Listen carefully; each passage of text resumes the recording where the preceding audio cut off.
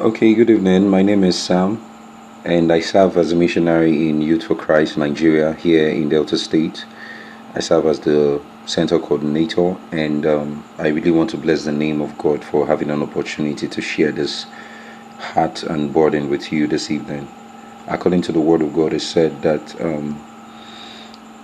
God has called us together so that we can share this, confessing our faults one to another, praying for one to another. He said the prayer of faith will heal us. And he said we should come unto him, all ye that labor and are heavy laden, and he will give us rest. Those young people come to the center every moment before the lockdown, and we worship together, we pray together, we fellowship together, and it has been an amazing time. But owing to this lockdown, we've had a whole lot of them calling and wishing to be heard. Although we reach 33 of them every day through calls, through text message, through devotionals, and God has been faithful. But currently,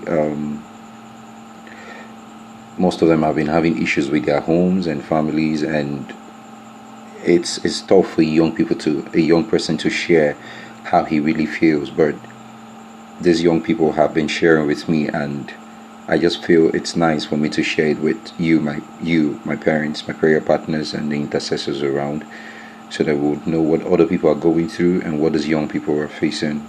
Recently, I got a message from one of them, many of them, okay, and but this one's got to me. He said, good evening, sir. Please pray for me. My family is scattering, dad and mom, and also that God will grant utterance to me with a new motive, mentality, understanding, and faith. Another one sent a message and said, sir, please pray for my dad and mom.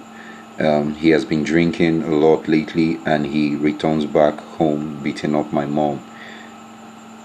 I don't think I can take this anymore, but I need your prayers over him.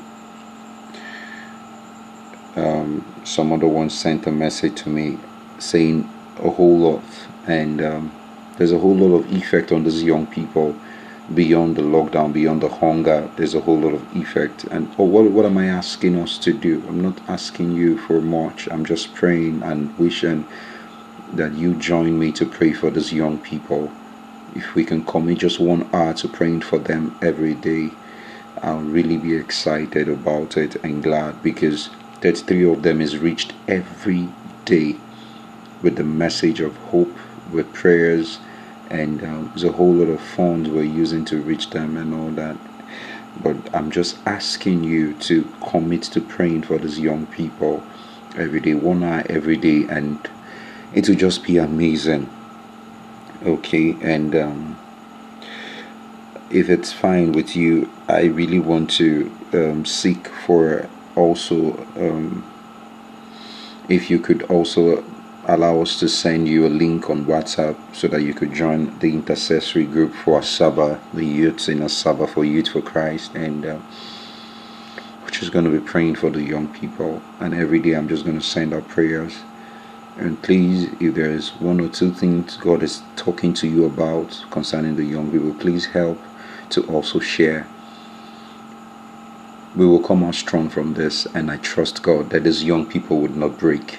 Jesus will keep them strong, and I want you also to help to also make us keep them strong.